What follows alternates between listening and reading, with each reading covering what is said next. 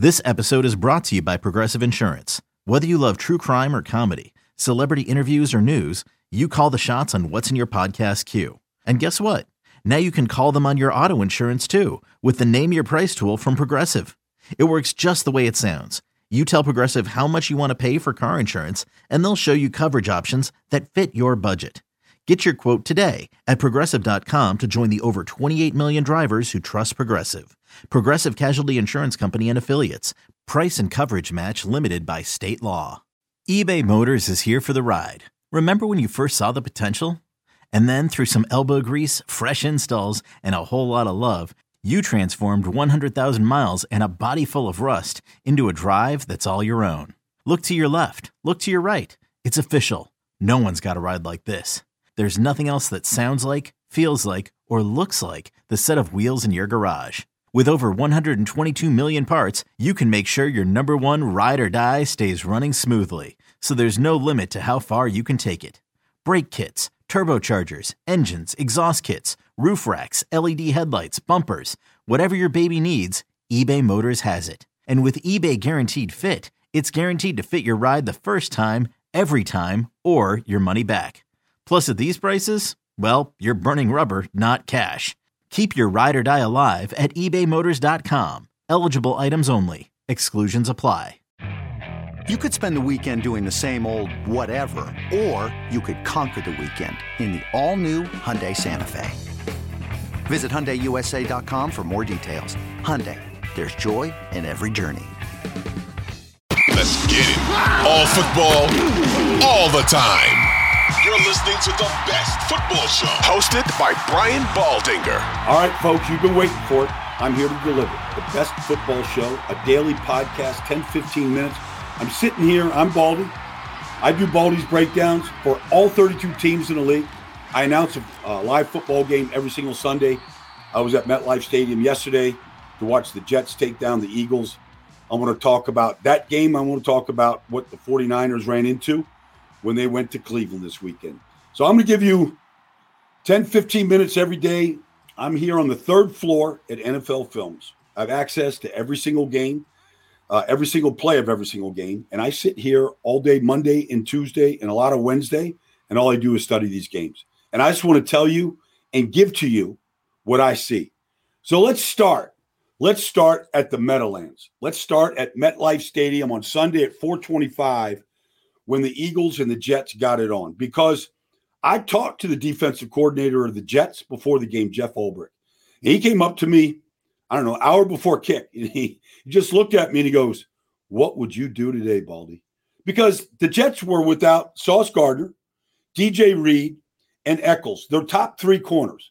Their two outside corners and their nickel corner. So they were playing guys literally right from the practice squad, like Tay Hayes and Craig James, guys that hadn't played a down of football all year long. And they were asked to play a lot yesterday. They were asked to play Michael Carter, a slot corner, start him on the outside against guys like A.J. Brown, and take Bryce Hall, who's been their fourth corner all year, and have him start in place of Sauce Gardner. So it was a tall task, but the Jets are up to it. How'd they do it? I mean, the Jets gave up the opening drive. The Eagles went 19 plays, 88 yards. They fumbled down the goal line. But evidently, Jalen Hurts got the ball across the goal line legally after a long, long examination that C.J. Mosley looked like he punched out. But anyways, they're down 7-0. But to be honest with you, the Jets just kept fighting. They just never gave up. Offensively, they scored one stinking touchdown the whole day. Breece Hall, an 8-yard touchdown run where the Eagles let them score so they could get the ball back. So how'd they do it? Well, they had 3 Jalen Hurts interceptions. They forced a fumble. They pressured Jalen Hurts all day long. And so it starts up front for this whole Jets team. So you look at Jermaine Johnson, his second year, is becoming a force. Bryce Huff is a Bugatti coming off the edge. Like those two guys, Quinnen Williams, coming off a monster season last year and a monster contract in the offseason. John Franklin Myers, like Solomon Thomas, Quentin Jefferson, Will McDonald IV, get to know these names. They're going to be household names. The Eagles know who they are now. The Eagles sure know who they are because they got after Jalen Hurts. They forced him from the pocket. They made him run. They made him extend plays. Sometimes he made good plays on the run, and sometimes he didn't make good decisions. So you look at the first interception that was by Quinnen Williams. It was a screen to Dallas Goedert. But Jermaine Johnson was the rat in the middle of the field on that. He didn't rush. They had an overload pressure coming. Jeff Ulbrich dialed one up. And when they went to Goddard, here comes Jermaine Johnson across the formation, pops it loose, and Quinnen Williams doing what good defensive linemen do. They trail the play. They turn back and they retrace their steps, and they get after it, and the loose ball was popped up in the middle of the field, and Quinnen Williams came down with it. That was one interception.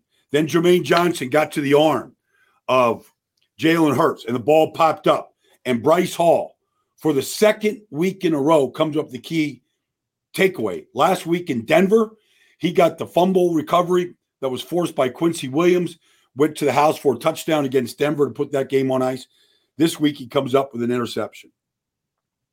And then finally, the last interception came in the final 2 minutes of the game on 3rd and 10. And the Eagles, if they get the first down, they're going to take a knee and win the game. But Jalen Hurts tried to force the ball into a pure, straight zone defense.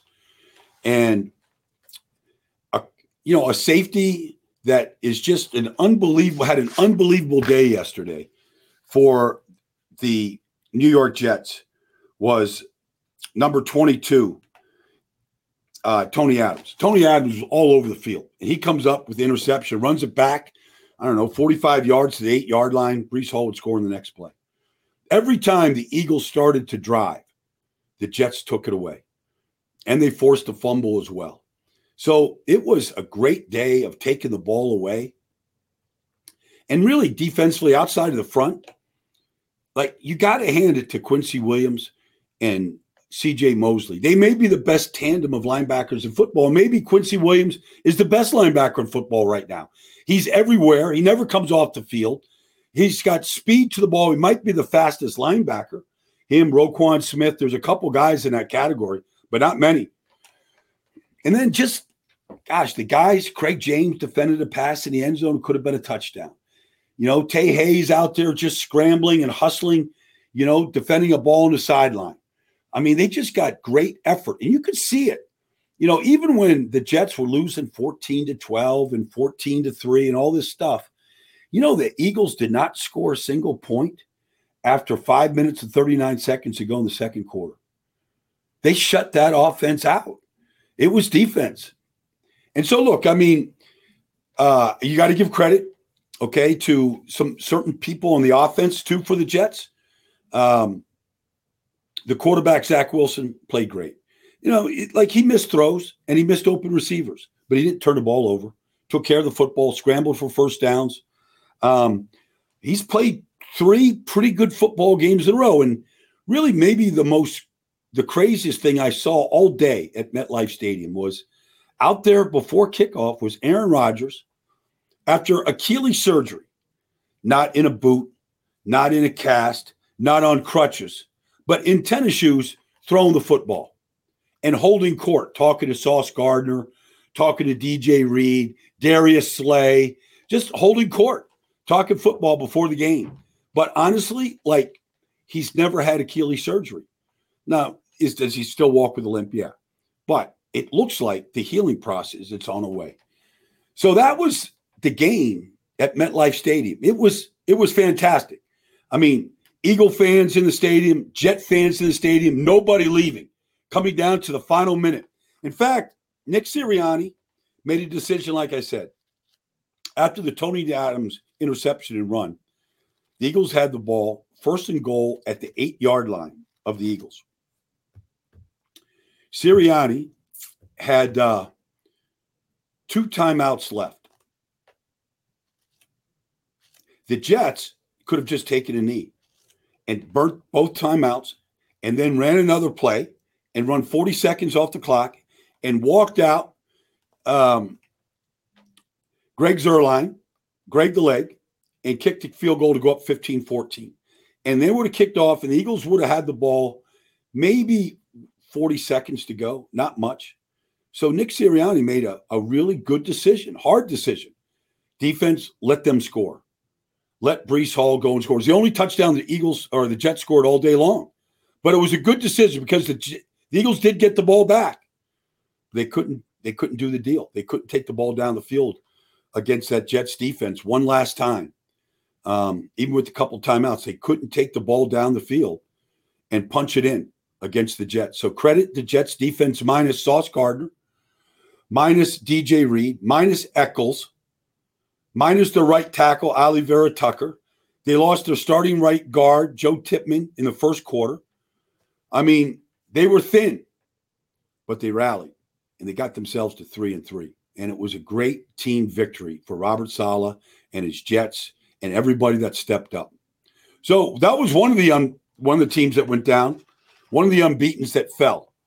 The other team that was unbeaten that fell were the 49ers to the Cleveland Browns. And it's actually a phenomenal game plan that Jim Schwartz had for the Cleveland Browns. Here's what he did. And really, I don't know if it's a blueprint because not everybody has Cleveland Brown personnel. If you look at the stats, Myles Garrett wasn't all world, and Zadarius Smith wasn't all world, and they didn't intercept a ton of passes. They didn't do any of that. They did intercept one ball. Two balls, I'm sorry. Fred Warner got one, classic Fred Warner play, and Lenore got one. But for the most part, the Cleveland Browns defense played great. So with that, how'd they do it? So the 49ers run pre-snap motion on over 80% of the plays. And a lot of teams are afraid to play press man coverage against that because they've always got guys moving, who's up, who's back, where are they lining up, what's the final formation, all that kind of stuff. Cleveland said, we're gonna man them up. We're going to man up Debo. We're going to man up Brandon Ayuk. We're going to man up George Kittle. We're going to go up against their best, and we're going to go up and we're going to press them, and we're going to make Brock Purdy make perfect throws, and he couldn't do it. Worst game that Brock Purdy ever played as a 49er was Sunday in Cleveland. And you look at Martin Emerson, who had a great day, plus an interception. You look at Denzel Ward. You look at Greg Newsome, Grant Delpit. They man these guys up. And the other thing is the 49ers love to run in-breaking routes. You see all these pretty passes from Brock Purdy to Debo and to Ayuk, and they're catching them on the run across the middle of the field. Well, the Cleveland Browns said the most valuable real estate in a football game is the middle of the field, and they took it away. Now, that's the secondary. Secondary took the in-cuts away. Martin Emerson, the interception on an in-cut to Ayuk, defending Ayuk in the middle of the field, getting the ball out, Denzel Ward all over the field. They pressed the 49ers receivers. Now, with that, they also blitzed. And if you watch Jeremiah Owusu-Koramoah, I think he played his best game as a Cleveland Brown. Like, he's always had crazy cat quickness, but they blitzed him off the edge. He got a sack. He got an intentional grounding call that put the 49ers in a bad spot. You look at guys like Grant Delpit. They pressed the line of scrimmage. Andrew Walker, JOK, Rodney McLeod. They pressed the line of scrimmage in the run game and getting after Brock Purdy. And it was a combination where, okay, Christian McCaffrey got a couple of runs, but they also got Christian McCaffrey out of the game. Debo Samuel got a couple of runs, got a couple catches. He didn't finish the game. They ran into a physical Cleveland Brown team. The dog pound was going crazy. And the 49ers, who were the number one offense in football, never scored less than 30 points a game in any of the first 5 games. They averaged 3.9 yards per play. They were 3 for 12 on third downs. They had a grand total of 215 yards. They forced the action. And yes, Myles Garrett had a good game, but he went up against Trent Williams. It was kind of, Myles Garrett didn't change the game the way some people might have. All right, let's go look at the box score. Let's look at the stats. Myles Garrett must have dominated. He didn't do that. Zadarius Smith didn't dominate. Dalvin Tomlinson didn't dominate, but they dominated the line of scrimmage as a defense, as a team defense. And it was really impressive. Dallas got run out of the gym last week. Nobody has, the Rams battled them tough. Seattle, like all these teams battled tough against the 49ers, but nobody did what the Browns did. And it's really it's a marriage between pass rush and guys getting after the quarterback, whether it's front four or blitz, and then sticky man coverage behind it. And then the secret sauce is Jim Schwartz coming up with certain types of blitzes. And, whether it was Jeremiah Owusu-Koramoah coming off the edge 2 different times with 2 huge splash plays. Now look, the 49ers missed a 41-yard field goal at the end that could have won the game. The Jets missed a chip shot field goal that could have won the game. All those things, yes, they still had a chance to win. But ultimately, these 2 teams knocked off the Unbeatens, the power teams in the NFC, the teams that met in the NFC Championship game a year ago, the Eagles and the 49ers fighting for supremacy in the NFC and supremacy in the NFL, and they all fell back to earth this weekend because they ran into defenses that took their strengths away. And they reduced 2 quarterbacks that are at the top of the leaderboards with how they have played, and they made them look pedestrian. And that's a credit to Jeff Ulbrich, the defensive coordinator of the Jets, and that's a credit to Jim Schwartz, the new defensive coordinator of the Cleveland Browns, and taking what they have and putting a game plan together that neutralized and nullified some of the big plays ability of both the Eagles and the 49ers. And that's the best football show there is.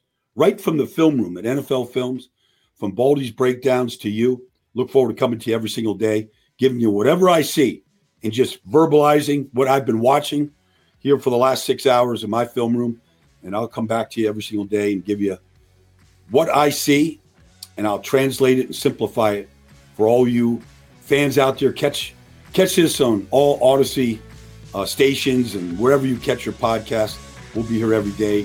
We're not going away. We're here for you, the fans, and for all the followers of this great American game.